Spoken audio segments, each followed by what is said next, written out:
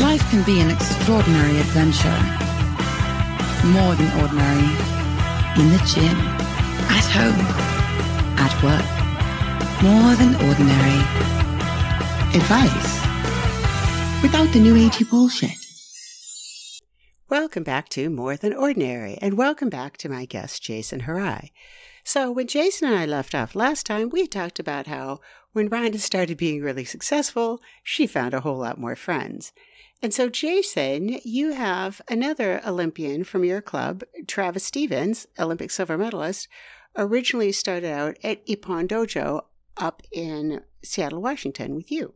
I always look at kind of his career and, when he comes home and I'm like, these are the people, and I'm I don't always say it, but I think in my head, like, these are the people that believed in you or thought something about you or wanted to help you when you weren't successful. Like, you didn't have the success in judo that you had at the time. You were relatively unknown in the international judo scene. And, these people were the ones that really tried to help you when you were younger, and those are the ones that you have to keep close to you, because they're the ones that truly, I think, wanted to help you when there was nothing in it for them. Then when some of these athletes do get more successful, then, then all of a sudden there's a lot of people who want to be in their corner. And it's just, it amazes me when I see stuff like that.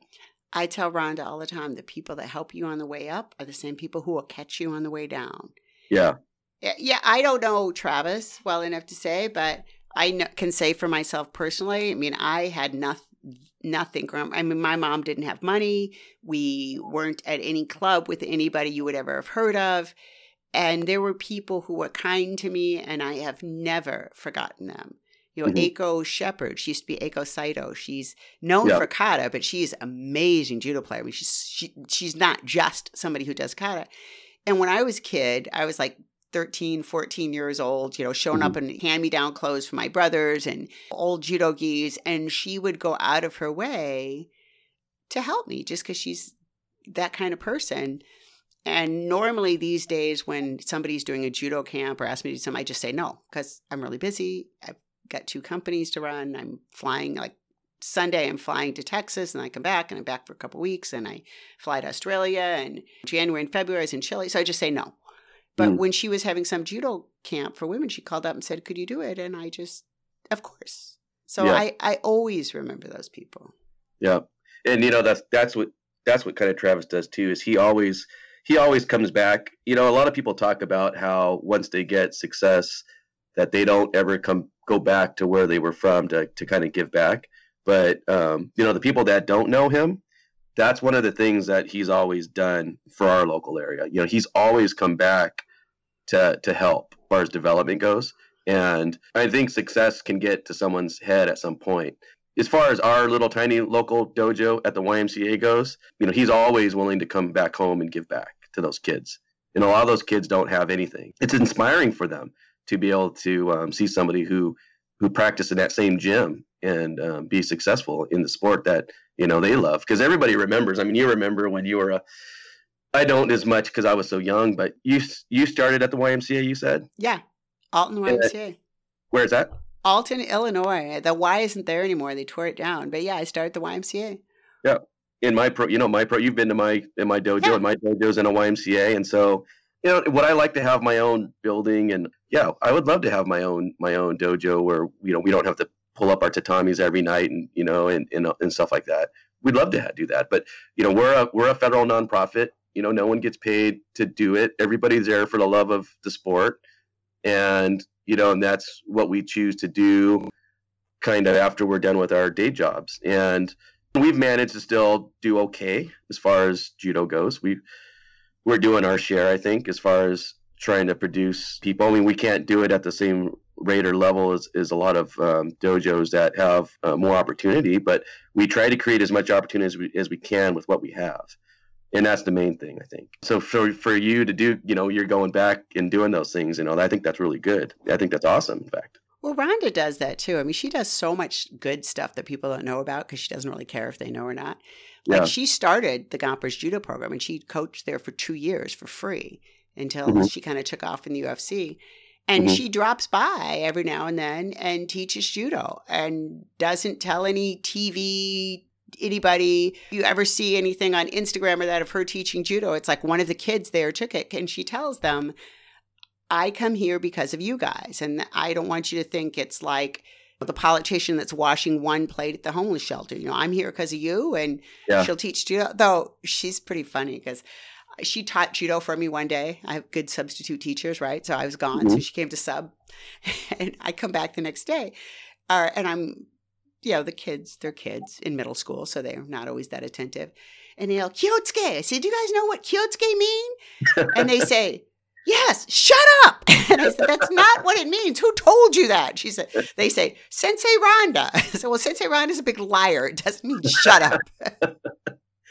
I think that's awesome that she goes back and gives back like that, and that's true, that the ones that don't know about it, it doesn't mean that it didn't happen, especially in today's world with Instagram and Twitter and Facebook and all the social media outlets that they have. That was kind of the next thing what I was going to ask you about was when you see people like that, like you said, Rhonda was there to helping out. She was doing that, training kids, and it was kind of not in the shadows, but she didn't want any publicity out of it. I remember, so this is twofold. I remember when you came to my dojo, and I was like, well, why didn't you tell me?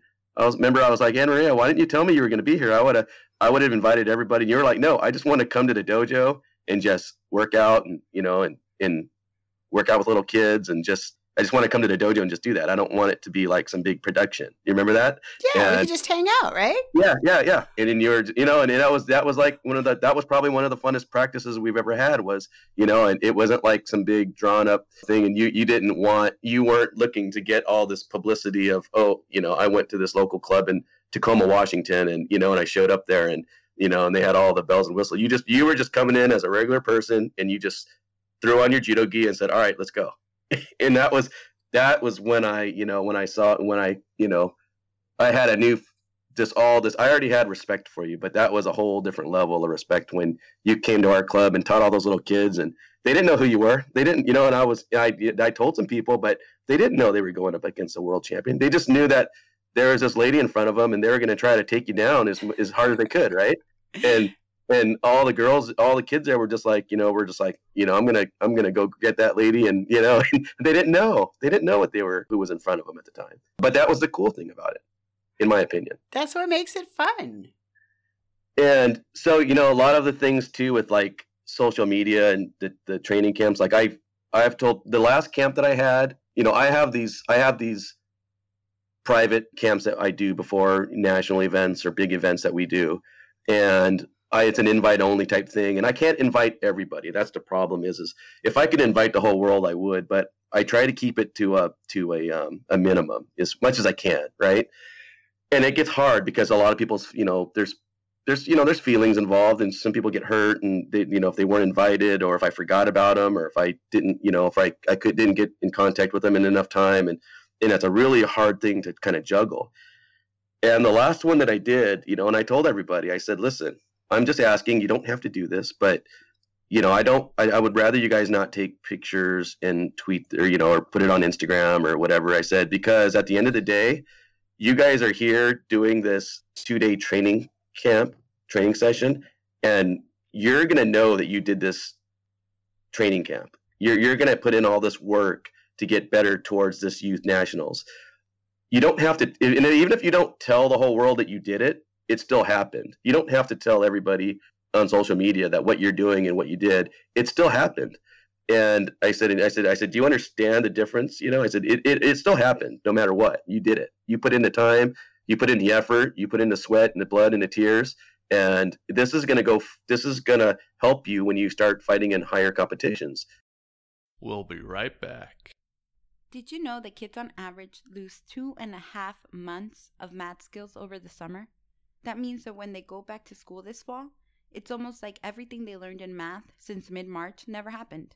7th Generation Games can help. Combining adventure gaming and math, our games are the perfect way to keep kids' math skills up to date.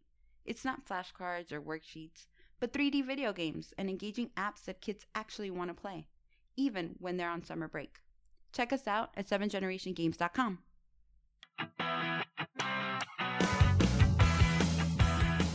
Another story about Travis was when he was younger, when he was a teenager. I mean, him and a couple other kids in our dojo. One of the other guys' name was Robert Davis, and they used to get really pissed if we were shut down for Christmas or Thanksgiving, or because the building would be shut down at the YMCA, right? Mm-hmm.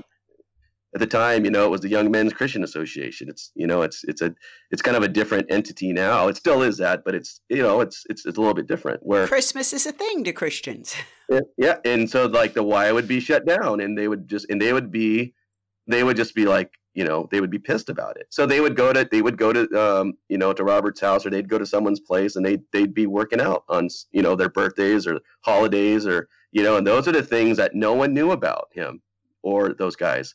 The ones that, they were doing work that no one else knew about. And I think that's what made them stronger, and that's what made them more successful is they were willing to put into work when nobody else knew about it. Is there something to that? Yeah, there's a saying about character is who you are when no one is watching. Mm-hmm. And I used to do that because I'm a little person, right? And I don't look very impressive. So sometimes I would go to judo practices, like if Nanka was having a practice of that, I just kind of slip in through the side door and go sit up in the corner on top of some mats that were piled up and watch. And there are those kids who, when they think somebody's watching, that they're going all out. But Mm-hmm. when they don't think anybody's watching, they're taking a round off or that. And Pat Burris told me once, I was at must have been a clinic, and Pat was there, Mike Swain was there, and I was there, and Rhonda was just a kid. She was there, and there were a couple other people, Danny Kikuchi, you might know him from San Jose. Yep. But anyway, so at the end of it, there were some things, and I grabbed Pat, and I'm like, hey, show me how you did that Ochigari that you dropped down. And then Mike was saying, hey, you did that weird thing where you did the Seiyonagi and you kind of stuck your leg out like a drop Seoi Taitoshi. So here we had all won way more than anybody else who had left. But there was something we didn't know yet. And Rhonda had stuck around in part because she didn't have a choice because I was her ride. But still, she wanted to see from every person, how do you do this?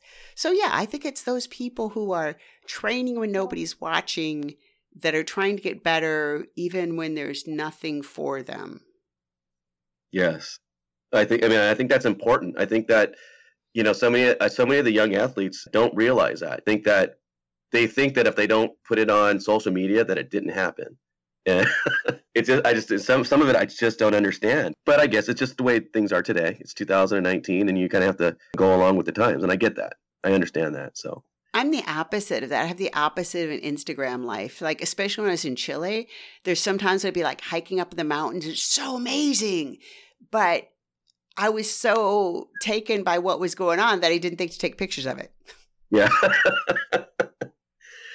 Yeah. But you were living it. You saw it with your own eyes. It would have been nice to see pictures. I'm sure people wanted to see pictures, There's also good parts of it. I mean, yeah. I wouldn't say that we were any less of idiots when I was young, but there wasn't iPhones and Instagram around. So anything anybody says I did, I have plausible deniability.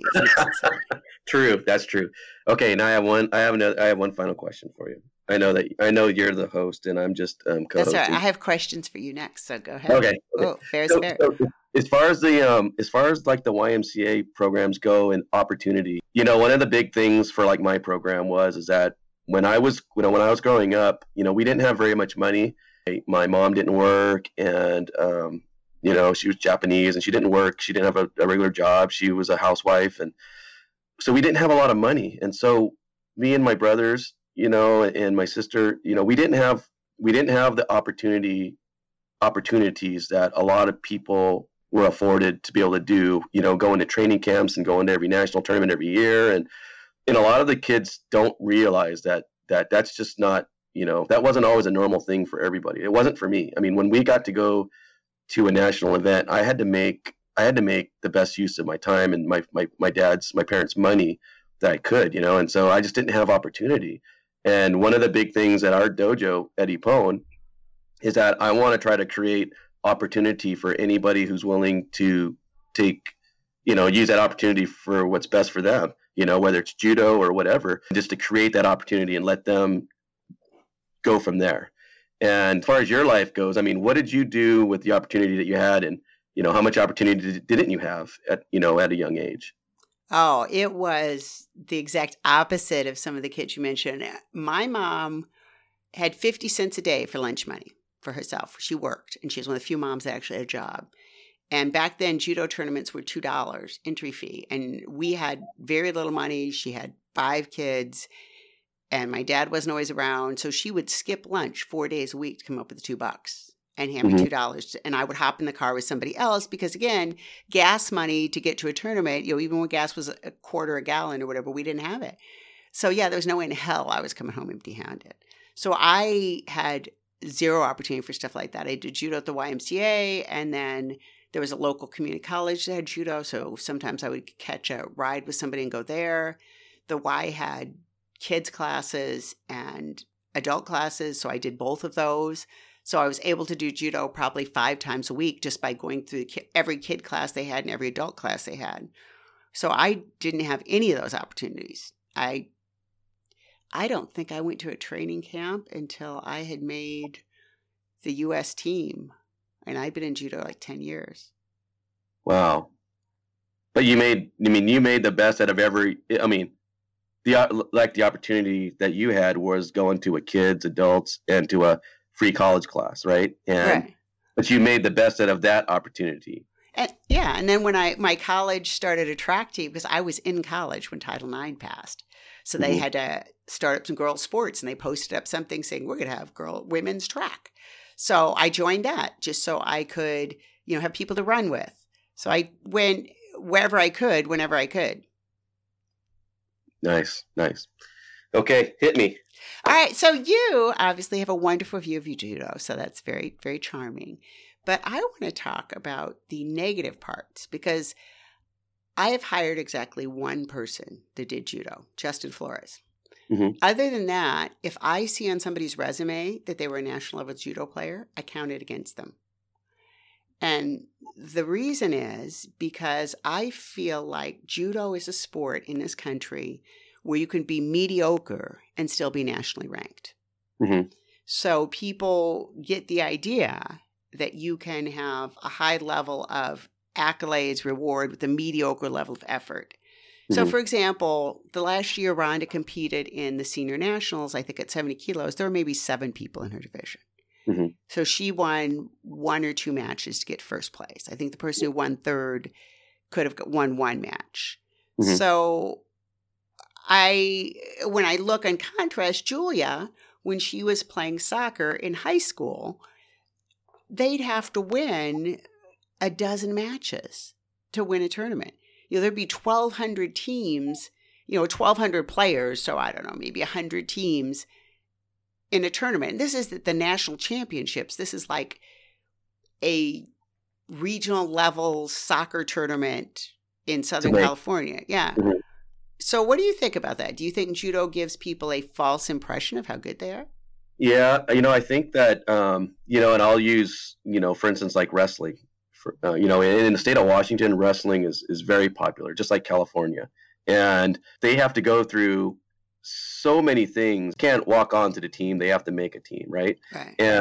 And not only that, they have to fight in these duels every single week to keep their varsity spot, or they have to go to tournaments every weekend, and they're working out 5 days a week, and they have to qualify. At the end of the season, they have to qualify at their sub regionals, and then they go to a regional event or a district, and then to try to qualify for the state tournament. And so they have to go through all these qualifying events just to make. This year at our state high school championships, there were 32-man brackets, but they had to go through 2 tournaments. They had to go through the season and through 2 qualifying tournaments just to get to the state tournament. So then you're talking about on a national level. So a lot of these wrestlers, for instance, just like your daughter in soccer, she had to go through all that just to get. Now, first of all, she had to make the team, right? Right. She had to try out for it. Yeah. She didn't just get to go. Right. And in judo, if like, let's say you can afford to send me to go to the U.S. Open or the Junior Olympics, I can go. If Mama Ann Maria says, Jason, you get to go, I get to go. I as long as the sensei signs off on it or whatever, and I can go. I don't have to qualify. I don't have to do any of those different things to go to those national championships. And in all the other sports, you have to go through this massive qualifying, these events to qualify for whatever it is, junior nationals, junior Olympics, you name it. And they have to go to these things. And then when they get done winning a state championship in Washington State for wrestling, I mean, it's a huge accomplishment to be on the podium, you know, and they're going, oh, why do they medal these guys? They're on the podium for, you know, top 7 or whatever. Well, but you're the top 7 out of, think about how many people in a state was in your weight class in wrestling. And then now multiply that to a national championship, like, you know, in Reno or some of these major national championships. It just, they have to go through so many different steps to get to there. And then once they do win it, or they place in the top 3, they did something pretty impressive, right? We'll be right back. My parents love me. They want me to be happy and healthy, to learn and be confident. The best gift they can give me is an education. With 7 Generation Games, I can play and have fun while I'm learning math and history. 7 Generation Games make games that make you smarter. And you know what? I like being smarter. To get 7 Generation Games, visit 7generationgames.com.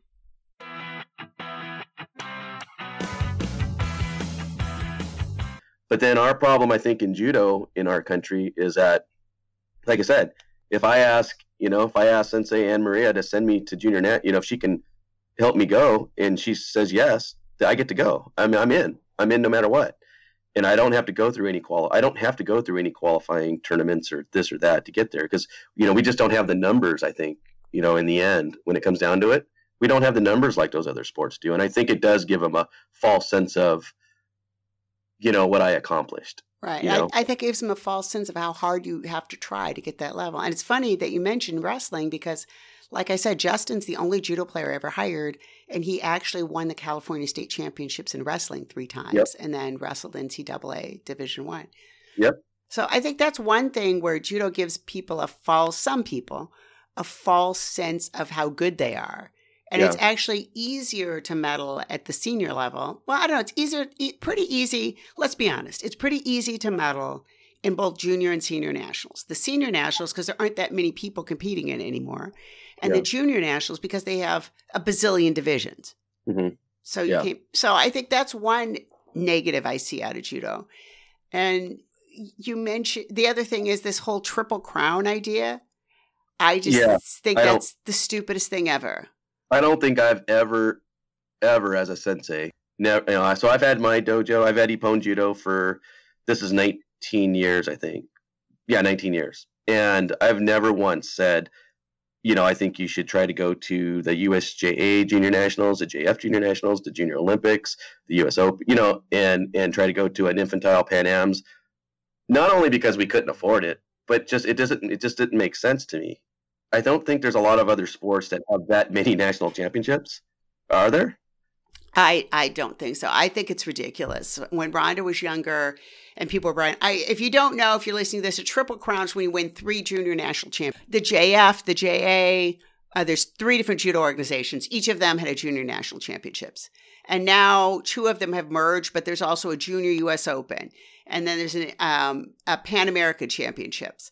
But I told Rhonda, no. That's just, you're the best out of the kids whose parents could afford and thought it was worth the money to send them to all these tournaments. And you have 3 sisters.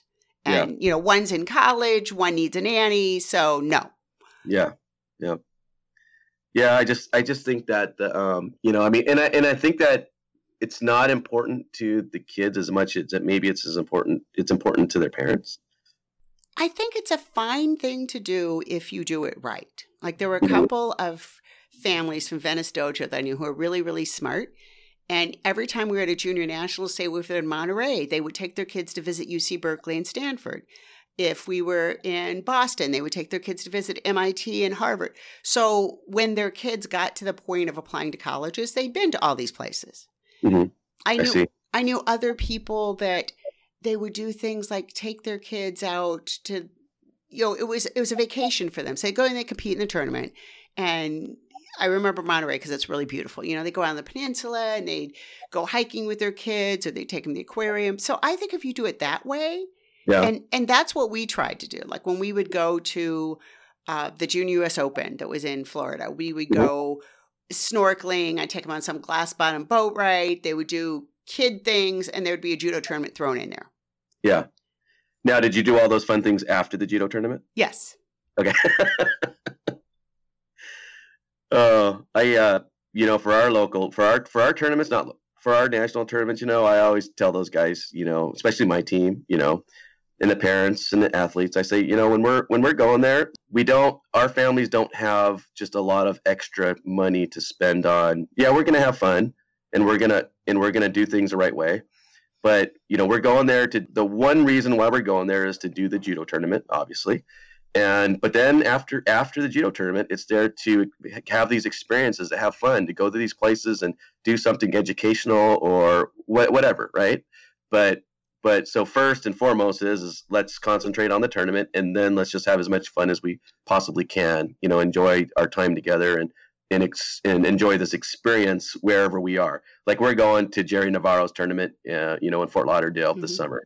And that's the thing is it's judo. The judo tournament's our first thing that we have to take care of, and then after that, we're gonna have fun. And I think that's important. But I think you're right.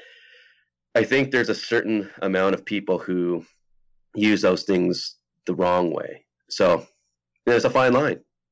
Well, and I never did that sort of thing when I was young because I just couldn't afford it. So if I went to a tournament, I competed in the tournament, I came home right away because I had very little money.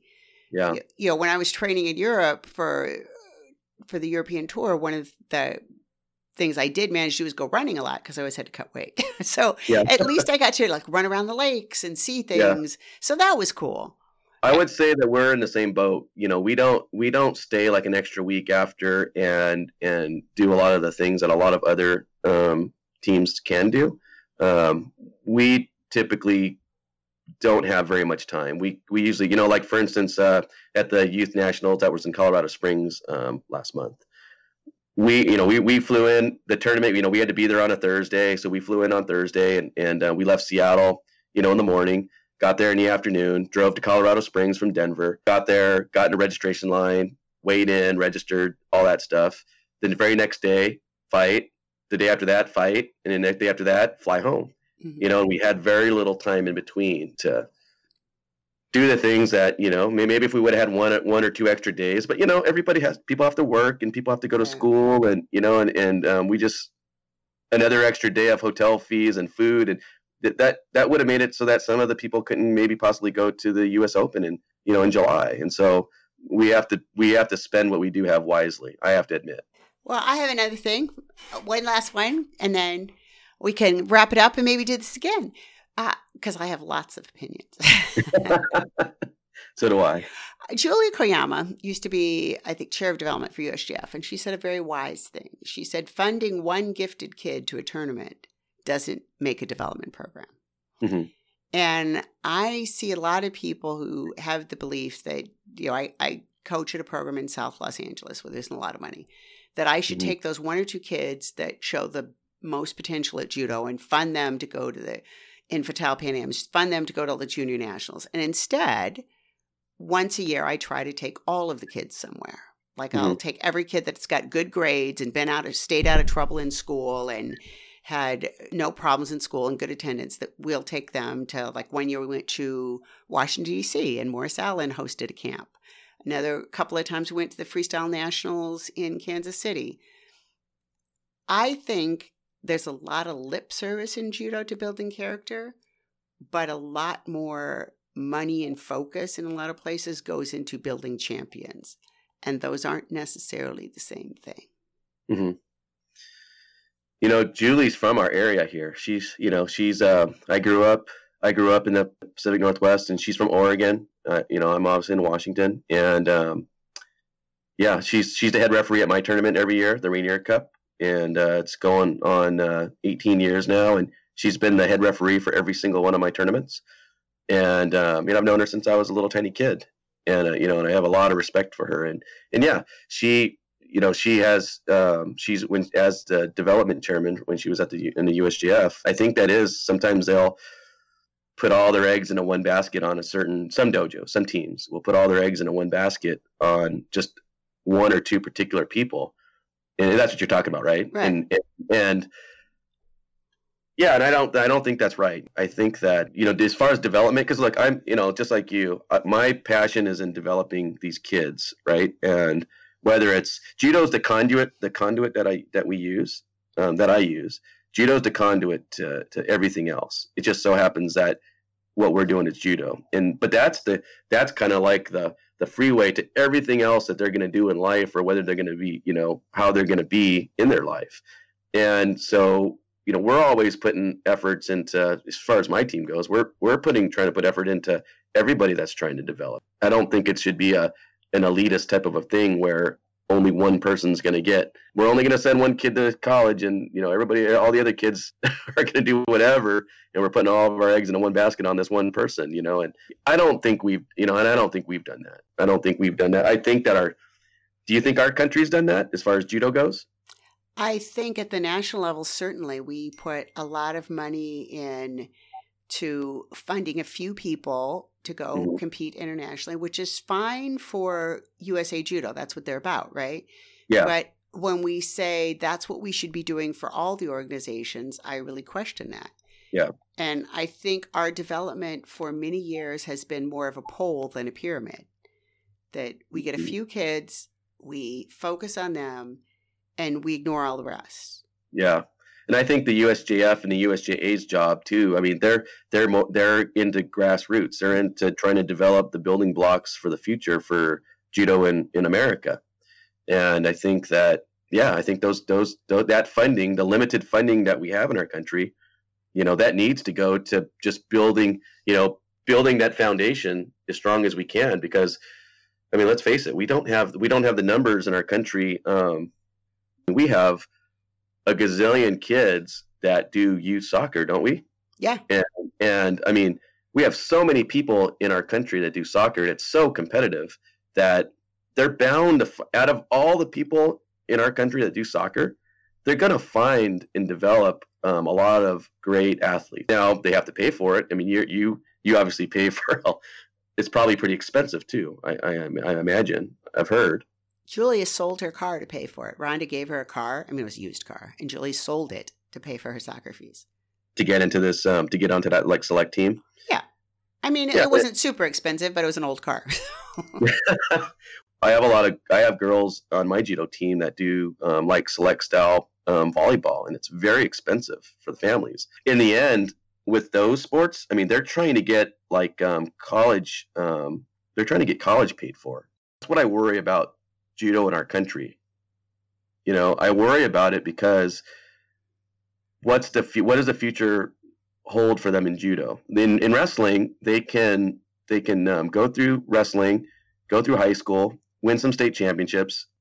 Colleges offering them scholarships to go to their universities to wrestle, and they can go there and at least get an education paid for. Through wrestling. Yeah, or like Rhonda went into the UFC, and then after that she went into WWE, and all these judo people talk trash about her, but you know what? She made millions of dollars. I don't see USA Judo showing up at her door with a pile of cash.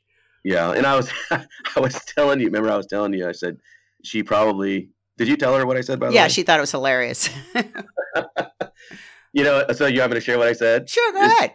I mean, I just, when we talked earlier in the week, I said, Rhonda should be thanking everybody, and I don't know all the people that were naysayers to her, disrespected her, or whatever. I don't know all of, all those backstories. I just know that if I was on the USA Judo side of it, I'd have probably made her the CEO and president and whatever else you want to call yourself of the judo organization in America. I would have treated her like she was just, I would have just given her the keys to the castle, right? And in retrospect now how long? So 2008, she won her bronze medal in Beijing, and so now we're already, we're a decade later, right? And the last time she stepped on a mat internationally was what year? 2009 or 8? Yeah, probably 2009, because she decided to take a run at it for a while and then decided this isn't for me.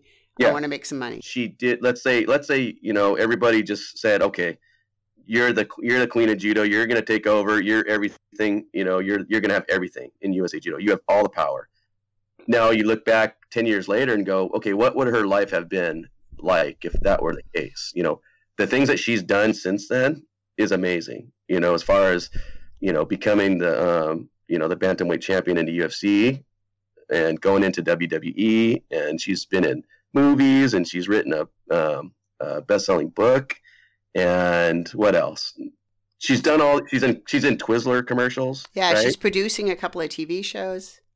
And she's been on these commercials, and and I see her all the time on those Twizzler commercials, where they're waving that little licorice thing in her face, and she did all these things despite being, just had people kissing her rear end, kissing her ass in USA Judo. So it's almost like everybody did her a favor, and and we were laughing about that. I said she should thank everybody for not, kissing her ass and make, and all those different things. Her life now compared to how maybe it could have been is I would say is a lot different than how it could have been. It's so bizarre. When she came back from the Olympics, 21 years old, she's broke.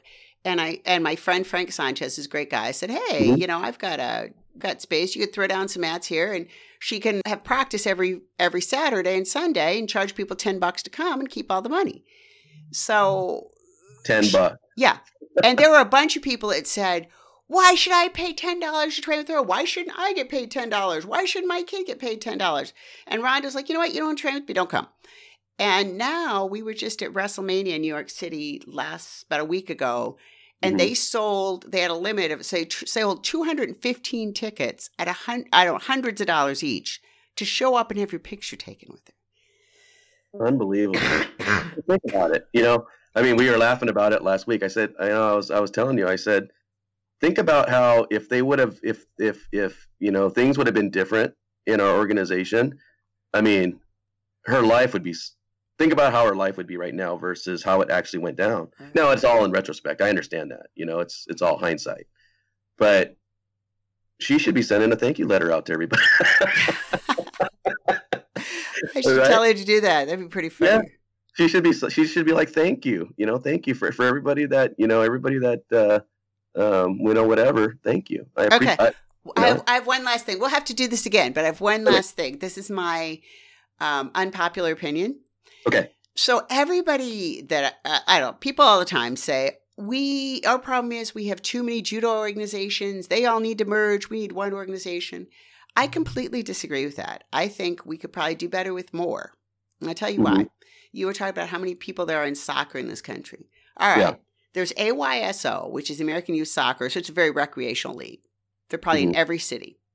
Lots of middle schools have a soccer team. They're completely unrelated to AYSO. Lots of high schools have a soccer team. They're completely unrelated to AYSO and completely unrelated to USA Soccer. And then there's all the club teams. And I think they might belong to USA Soccer. I'm not sure. And then there's like co-ed leagues that cities have. Like Julia in the summer plays on 3 different teams, and they're run by the city. They have nothing to do with AYSO. They have nothing to do with USA Soccer. It's the same thing with swimming. So rather than trying to mesh everything together and have this one size fits all, I think it's perfectly fine to have recreational programs and local programs that are not all run by some monopolistic tyranny. So that's my dictatorship. So that's my opinion. I think you're right. I think that each level has its responsibility within the program, right? They kind of all have their role in what they're doing. I think,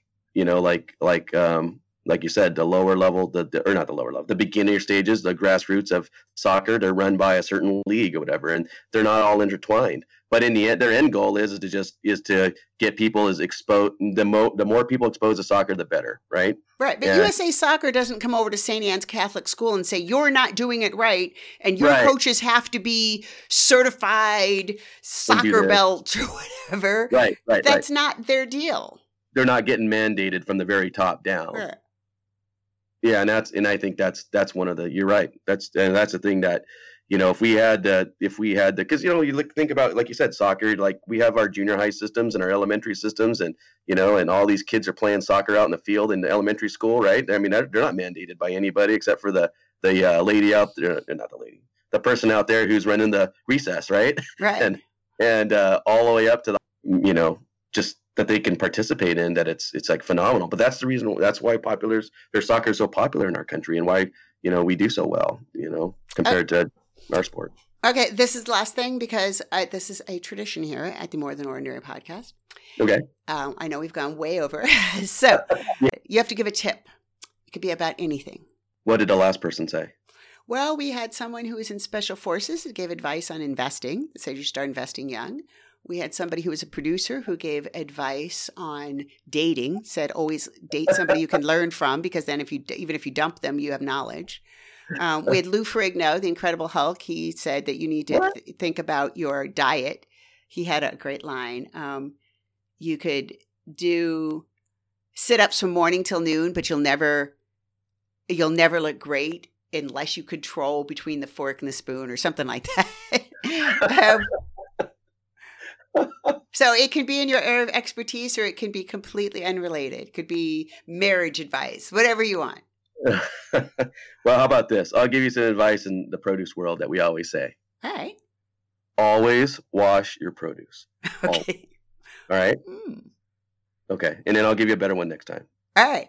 Well, that's good advice. I do know. Okay.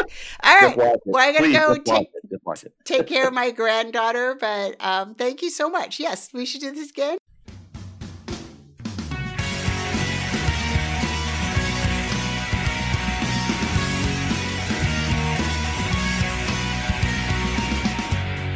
Thanks for listening to the More Than Ordinary podcast. For more information, please go to our website, 7generationgames.com. And that's 7 as in the number 7, generationgames.com. If you'd like to learn more about math and history, or increase your vocabulary while at the same time having fun, you can purchase our games at 7generationgames.com/buy. You can also donate and help a much deserving student. And as always, please tell a friend, and don't forget to rate us on iTunes. It's never too late to be more than ordinary.